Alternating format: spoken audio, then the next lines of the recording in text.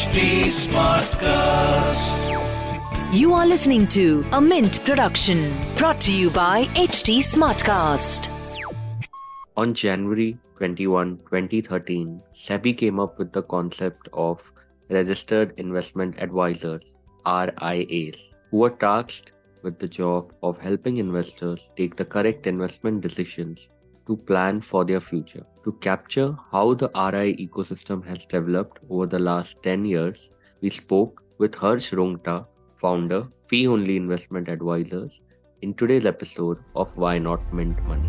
Hi, welcome to Why Not Mint Money, a personal finance podcast where we help you understand basic money concepts and share strategies for you to build your wealth. So let's get started on your money journey. Hi, Harsh. Welcome to our latest episode of Why Not Mint Money. Harsh, I wanted to start with what was your career like before you became an RIA? So Jash, as you can see, I'm an experienced chartered accountant. That's a better way of saying than saying I'm an old chartered accountant. Most of my working career outside of being an entrepreneur has been spent with ICICI. So I spent 2 years doing hardcore tax in the then largest tax firm, then spent 5 years with ICICI doing leasing and investment banking divisions, then became an entrepreneur and ran an investment banking outfit, went back to ICICI, which was a changing year. Which year was this, if you can? So I qualified as a chartered accountant in 83, did 2 years of hardcore taxation, a stint that has stood me in good stead throughout my life, including till today. From 85 to 90, I worked in the leasing and the investment banking departments of ICICI as a junior officer. In 1990, I became an entrepreneur for the first time and started an investment banking outfit along with 2 of my ICICI colleagues. We ran that for about 8 years. Before I came back to ICICI in 1998 to set up ICICI's retail lending business from scratch. That was my turning point from wholesale banking to retail banking, and I fell in love with retail. I fell in love with dealing with real people, not companies. So 98 to 2000 was a hectic period during which launched a lot of products for ICICI. 2000, again, the entrepreneurial bug bit me, and I started apnaloan.com, which morphed into another company called apnapaisa.com. And in 2015, I exited that by selling my stake, and that is how I ended up in advisory.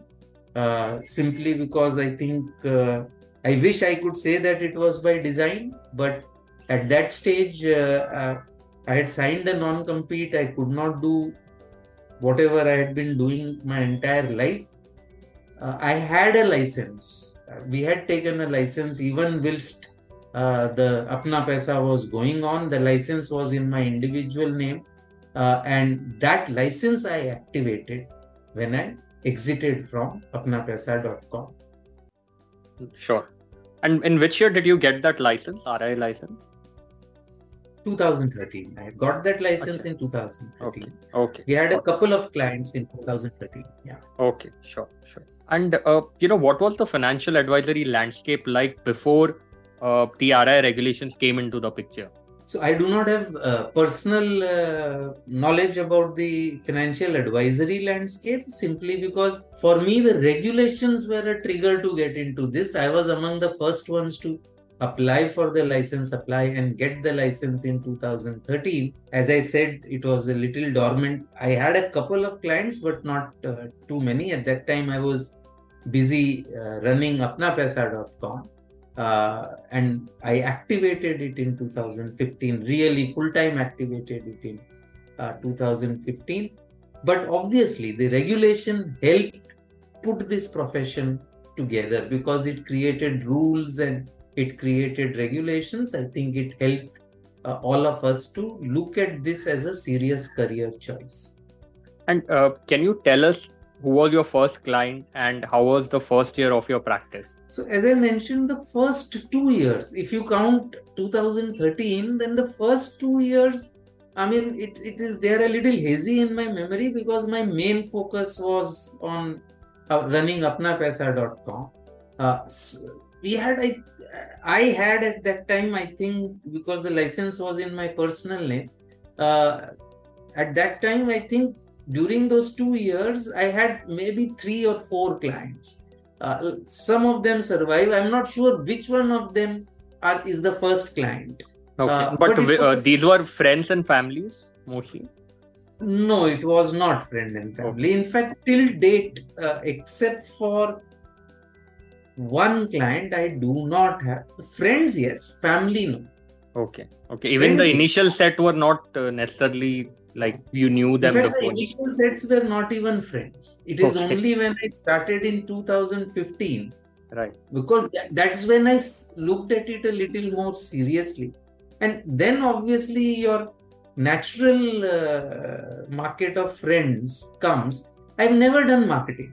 And because you don't do marketing and it takes time before people come to know that you are in this profession now, so it was obviously initially friends who sort of took your advice and paid for it.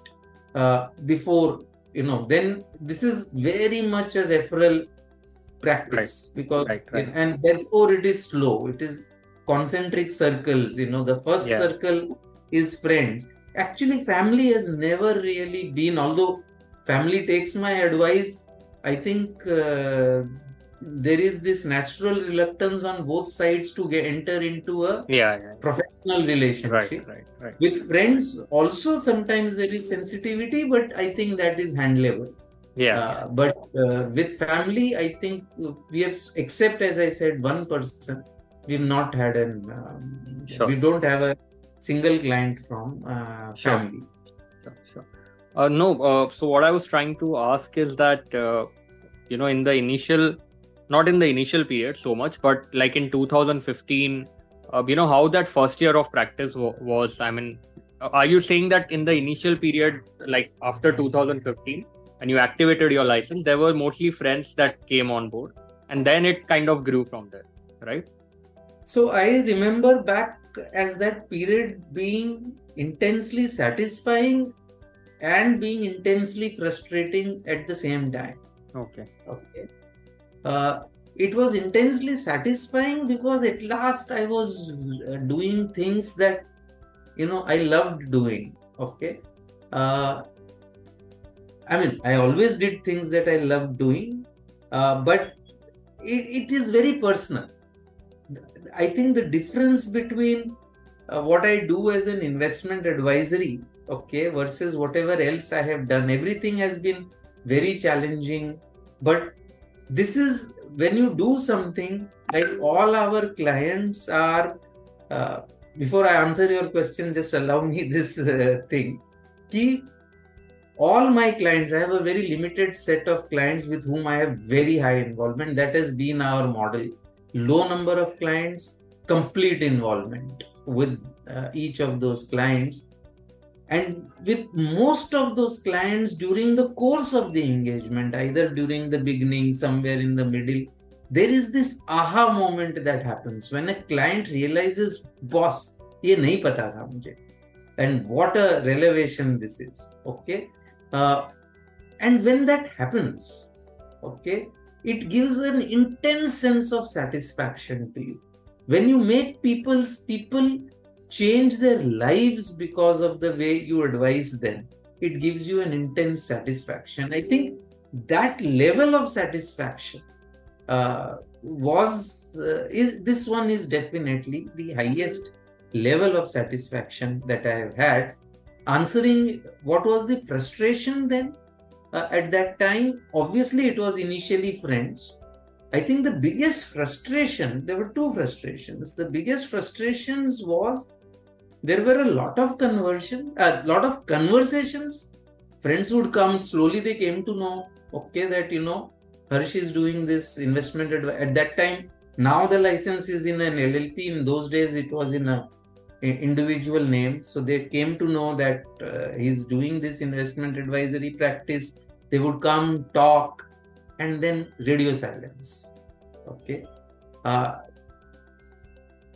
So that was very frustrating. I think that was one thing.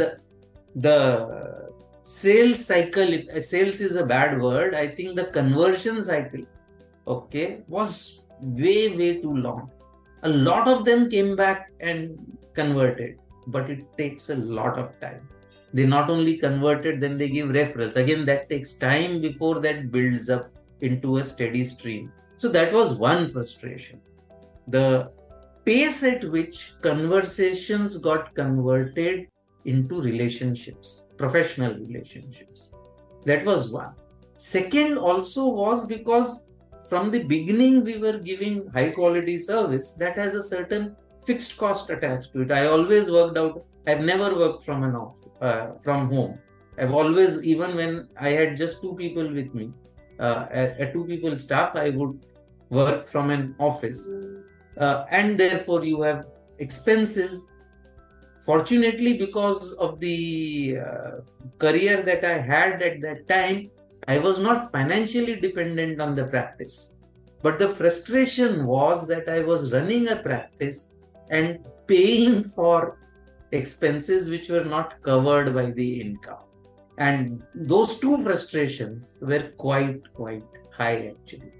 Right. So if I may ask, because this is one aspect that doesn't get talked about a lot, how much time did it actually take for you to break even and kind of recover somewhat, maybe not maybe fully, maybe partially, or, recover the fixed cost, the sunk cost from the practice? So it will also, so I will give my answer, but it may not necessarily apply to other people because, I had fixed costs which normally people don't have. Okay, I took an office, a very good office on rent, etc. And therefore I incurred some cost which a normal person would not probably have incurred. But it took me a good, I think, 3 years, okay, before the break-even happened. After that, the recovery was, because this is a cumulative practice, okay. You're making money on incremental amounts. You have a SIP book, okay, on which your fee keeps on accumulating. So because of that, ultimately, once it turned the corner, once you had enough clients, after that, recovering the first 2 years investments it didn't take too long. In the last 10 years, since you have seen the RI practice grow, the industry grow, more competition come. I mean, I wouldn't say competition because it's still 1,300 RIs, but more advisors coming in. How have you seen the overall advisory landscape change in the last past 10 years? So I'll answer that in 2-3 parts. Okay. The first part is, unfortunately, we don't even have 1,300 advisors. I think we have 600 advisors. Okay.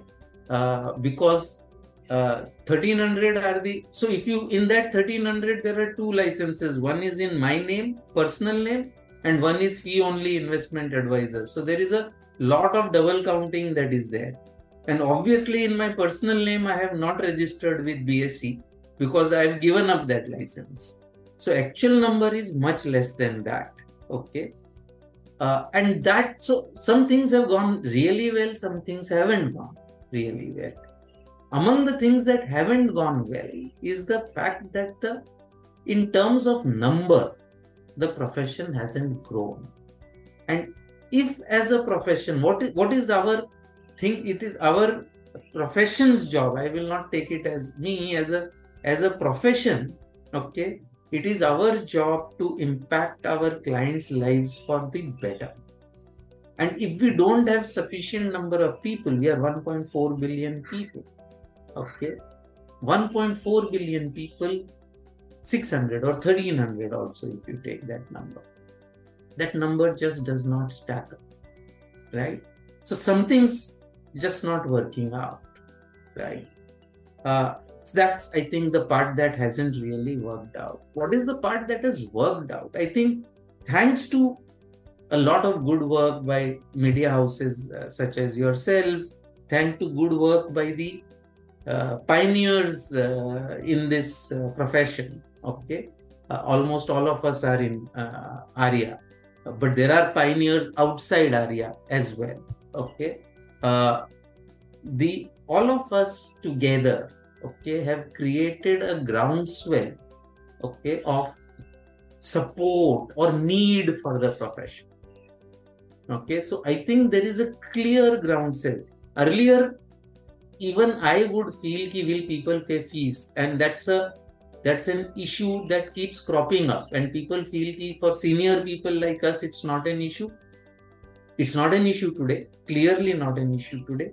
Was it an issue when I started my practice? You bet it was. Okay, so I think that has clearly changed. Okay, but that has changed because the number of RIAs are less. Okay, I hope that the number of RIAs increase, because I think the profession needs recognition, and recognition cannot come unless there are sufficient numbers. So once that happens, okay, what will happen, I don't know, but as of today, clients willing to pay fees at least is not a issue for the people who are practicing this today, is what I would feel. So that's a good thing that's happened over 10 years. The other good thing that's happened over 10 years is that the community, and we formed ourselves into this community called ARIA, and that community is so powerful. So I spoke about my frustrations, and I want to put it on record that I was so frustrated, I thought about quitting the profession. Okay. And it was thanks to a mentor like Suresh Sadagopan of Ladder 7, who was, I think, the first person very aptly that you covered in this series. When I spoke to him, I was fortunate that I was able to speak to him. He sort of made sure that I went through that phase. He literally talked me through that phase. I remember he calling me up even after our meeting as to, what has happened as something. And I think this kind of feeling I have not seen in other. I'm a chartered accountant by qualification. Of course, I have never practiced, so I would not know, but I have a lot of chartered accountants friends. This kind of a feeling for looking out for each other, a community feeling, it just does not exist in any other profession. So I think that is the great thing, and that is why we are very, very hopeful that we have built a base in this 10 years, that the next 10 years will be the golden period, not just for India, also because it is a golden period for India, it will be a golden period for the RIA profession as well. Sure. But I wanted to ask you why this stunted growth of RIAs in India, why it has not taken off as probably it should have. So one, I think if you look at any of these things, I don't know, Josh, how old are you?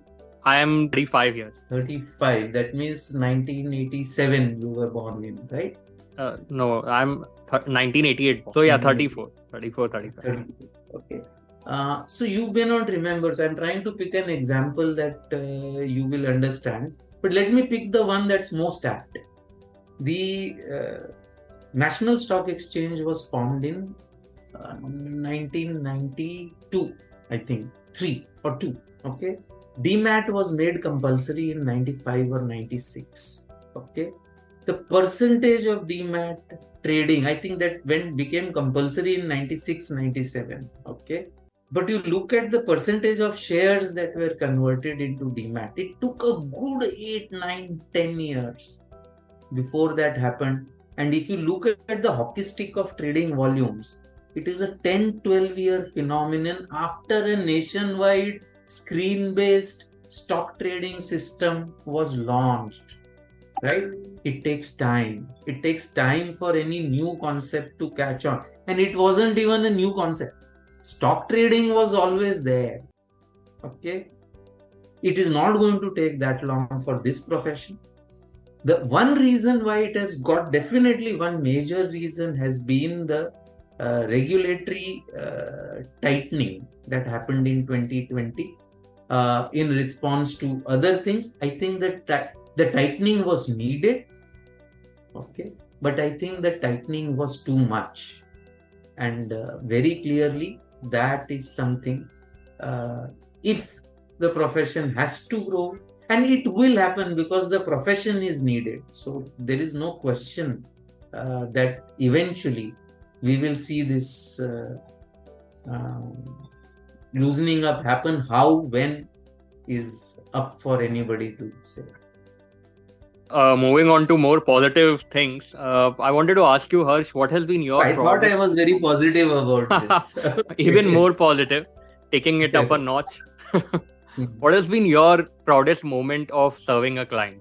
So I think many moments. I'm just trying to pick up a specific point. So I'm going to give 2-3. You can decide which ones you like the best. Okay, as I told you, what this gives me is when a client actually tells me. So I have had a client, very senior person, extremely senior person.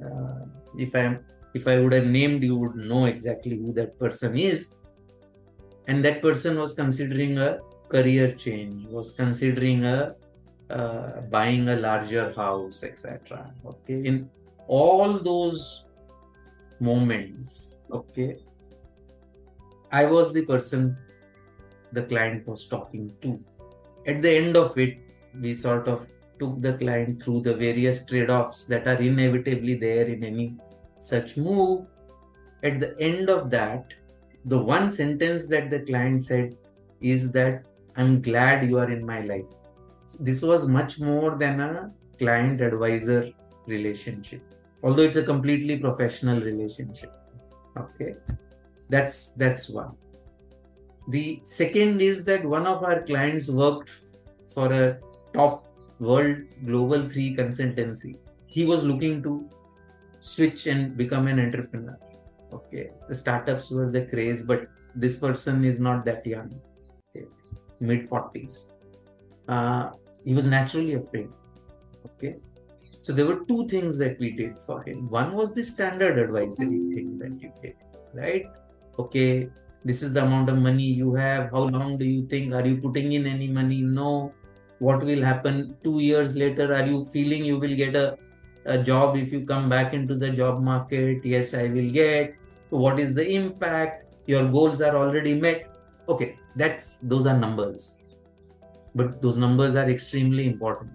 So you do those numbers. You look at and say, medical, all that. That was great. Okay. So that part you do, that's essential. Okay. But more than that, I spoke to him about my own experience. I had quit this job from ICICI to do a startup. It was scary. Okay. And this was scary for me when I had a safety net. I mean, family was reasonably well off, etc. Despite that, it was scary. Okay. For him, similar. He had that safety net, which we sort of made that out to him. Ki, here, you have this safety net. So first, you have to make sure people don't calculate that they have a safety net. That we did for him. But more importantly, this leap. That, if you don't do it now, when will you do it? Do you want to do it? We do what is called life planning. I think some of the other planners have also spoken about it, right? And when you do this and you ask a client, ki, if you were on your deathbed, the question is structured slightly differently, but ki, if you are on your deathbed, now you have no more time to do, or what is the one thing you think, you ought to have done when you still had the time? Okay. And if that question comes back, most frequent answer is, oh, I wish I had spent more time with my family. Right. And so then we tell him, you're not on your deathbed, right? So, I mean, what's stopping you from spending more time with your family now? Okay, right. That's one. in his case, he said, I wish I had the guts to, if I was on my deathbed, okay, I wish, because he had opportunities in the past, which he Right. did not take. So he said, I wished I would have done this. And so I think that kind of coaching plus an experienced person talking about, yes, it is scary. Okay. But if you don't take the leap, you have a safety net. So even if you, first of all, you are very, very experienced, the chance that, you will catch the handlebar on the other side are very high. Even if you don't, there is a safety net below. If not leap now, when? Right. Again, he left. Hmm. Okay. I wish I could have told you that he's gone into a unicorn. His company is still not a unicorn. He's doing okay. Okay. But he's very happy that he was able to take the decision. Right. Okay. Now, whichever way it goes, okay. Right. He has told me this in so many terms that I'm very, very happy that I took that decision, and thank you for helping me take that decision. One regret, something you had recommended in good faith, but it didn't turn out that well for investors. So I think if we look back on decisions that didn't go right, okay, I think the issue is not with the decisions themselves. The issue is with the expectations that you had created. And if I was to, and obviously you never manage clients' expectations always to the extent you do. And sometimes even when you think you have done that, the clients are not listening. Okay. But let me pick the first thing when we probably didn't manage those expectations well. And here was a client who very clearly had a low risk profile, a low risk capacity, and he had plenty of money in terms of keeping it in a bank fixed deposit. Okay. And at that time, our reading, the only time we do timing is in debt investments. We never do timing in equities. Only in debt investments we do timing. And at that time, I was convinced that, the interest rates have sort of peaked and we are going to see, the interest rates come down. This is which period? I don't remember the exact period. Okay, no problem. Go back. Okay. But I was reasonably convinced that this is peaked. Okay. I think it was after the taper tantrums. I'm not sure. Around late 2013 or so. And so therefore we recommended that you move your money from bank fixed deposit to this long-term 15-year plus kind of a GSEC fund. Okay. Now we did it in good faith. Anyways, he was a long-term holder. We had told him that you have to hold till maturity, okay, to get that minimum return. Even that, at that time, the rate that he held was pretty good, but we told him you have to sort of hold it till maturity. Right. I think what we didn't do was to tell him that on a daily basis, your NAV will fluctuate. Okay. And I think the fact for a client that in a debt fund, the NAV fluctuates, and these were early days of our advisory practice. Okay. Must have been during the Apna Paisa days. Okay. When I was still running Apna Paisa, and this was something I was just doing little bit. Right. I think it was during those days, and because we didn't manage that, when the interest rates went up, it went up a tad. I remember it wasn't all that much. Okay. Obviously, the NAV dropped because this was pretty long term. Right. And the client just sort of exited because it was GSECs, right? Safety people. I think creating that expectation that capital not only is preserved, will grow at a certain rate, but at the end of the period, you might see temporary blips in your capital, at least in your capital itself. Right. In the context of a GSEC, not creating that expectation was a huge learning for me at that time. And I think that is what I got wrong. But in fact, the decision didn't go wrong. If we had Right. held on, you would have made lots of money in that, as some of our other clients did. Okay. Okay. Okay. It is just that because we had not managed those expectations right, Sure. he Got it. lost money and we didn't feel good about it. And right, over the last 10 years, how has your practice grown? If you can take us through that journey. So, see, today I would have about 50 odd client families that I manage with about 300 crores of assets under advice. Okay. If you treat 2015 as the first year, at that time, obviously, at the end of the year, I would have had 2-3 crores of assets under advice. Okay. I'm not counting my own, so outside, external. Maybe 3 or 4 clients. That would be the kind of growth Right. that has happened. And how big is your team now? How many people are there in your team? So I would have 3 what are called persons associated with investment advice. I would have, other than myself, I have operations person, couple of interns. We have a external research. We have compliance, accounts. So about 7-8 people. Okay, sure. And all are based out of Mumbai. I mean, you don't have offices elsewhere, right? We don't have offices elsewhere. Okay. Sure. But we have clients everywhere. So our clients are not, in fact, only about maybe 13, 14 of the clients are from Bombay. Okay. Out of the 50. Otherwise, it's like almost pan-India kind of a thing. It's pan-India, global. We have quite a few NRI clients. Okay, sure. And also, I wanted to ask you how much of your own advice you take for yourself. How much of that you use towards your own personal finances? So I think what are the basic things that we tell people? Okay, that everything is run by asset allocation. Don't do timing. Okay. Profit booking, fresh investments, don't do timing. Okay.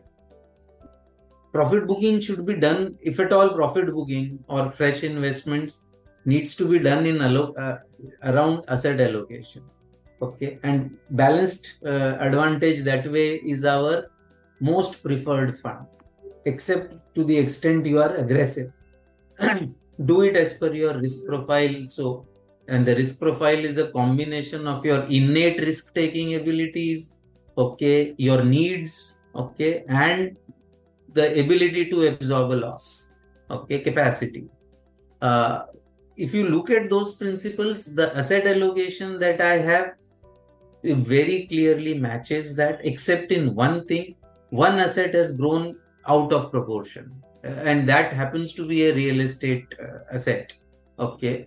So to that much extent, you can say I do not follow my own advice. I'm not a very pro real estate person, but that just grew, okay. And but except for that, everything else, I have allocation driven allocation, percentage allocation driven allocation to gold, percentage driven asset allocation to international equity, and mostly a balanced advantage investment in debt and equity. That sort of is self-balancing. My risk capital is invested in high risk PMSs. And that's how I manage, and that's what I would. So would I advise what I if I was a client for myself, would I do what would this be the advice I would give to a person like me who was a client? The answer is yes. except, as I said, for that real estate, which has worked out positively. So one can't complain. Okay, sure. And according to you, what's the hardest part of being an advisor, being a registered investment advisor in India? So personally speaking, the hardest part is the frustration when a client does not implement your advice. Okay. Even though he or she agrees to the advice, they don't implement it. And it is in there. I mean, a simple thing is making a will. We have clients with whom we have to follow up multiple times and they will still not make a will. So I think that is a slightly frustrating and it's a hard part for us. I'm just trying to think, I would not like to limit it to myself. Okay, I think this is a great arena for, catching the attention of the regulators as well. I think the hard part for most young advisors, is getting access to clients. And I think that's where at ARIA we are doing a couple of things that we hope to sort of address that. Sure. Thanks, Harsh, for joining us today and talking to us about how RI regulations have, of course, created this new category of investment advisors, but also, maybe some tweaks here and there can even enable further growth. And also, your own financial journey and, how you as an RI have had to deal with your own fair share of challenges, as well as, the kind of moments you shared, some moving stories there. So thanks for joining us. That's it for today's episode. Thank you, listeners, for tuning in.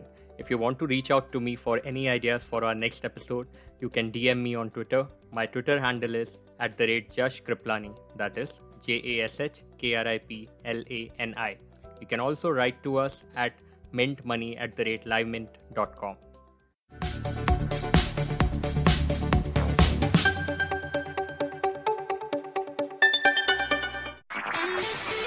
This was a Mint production brought to you by HT Smartcast. HT Smartcast.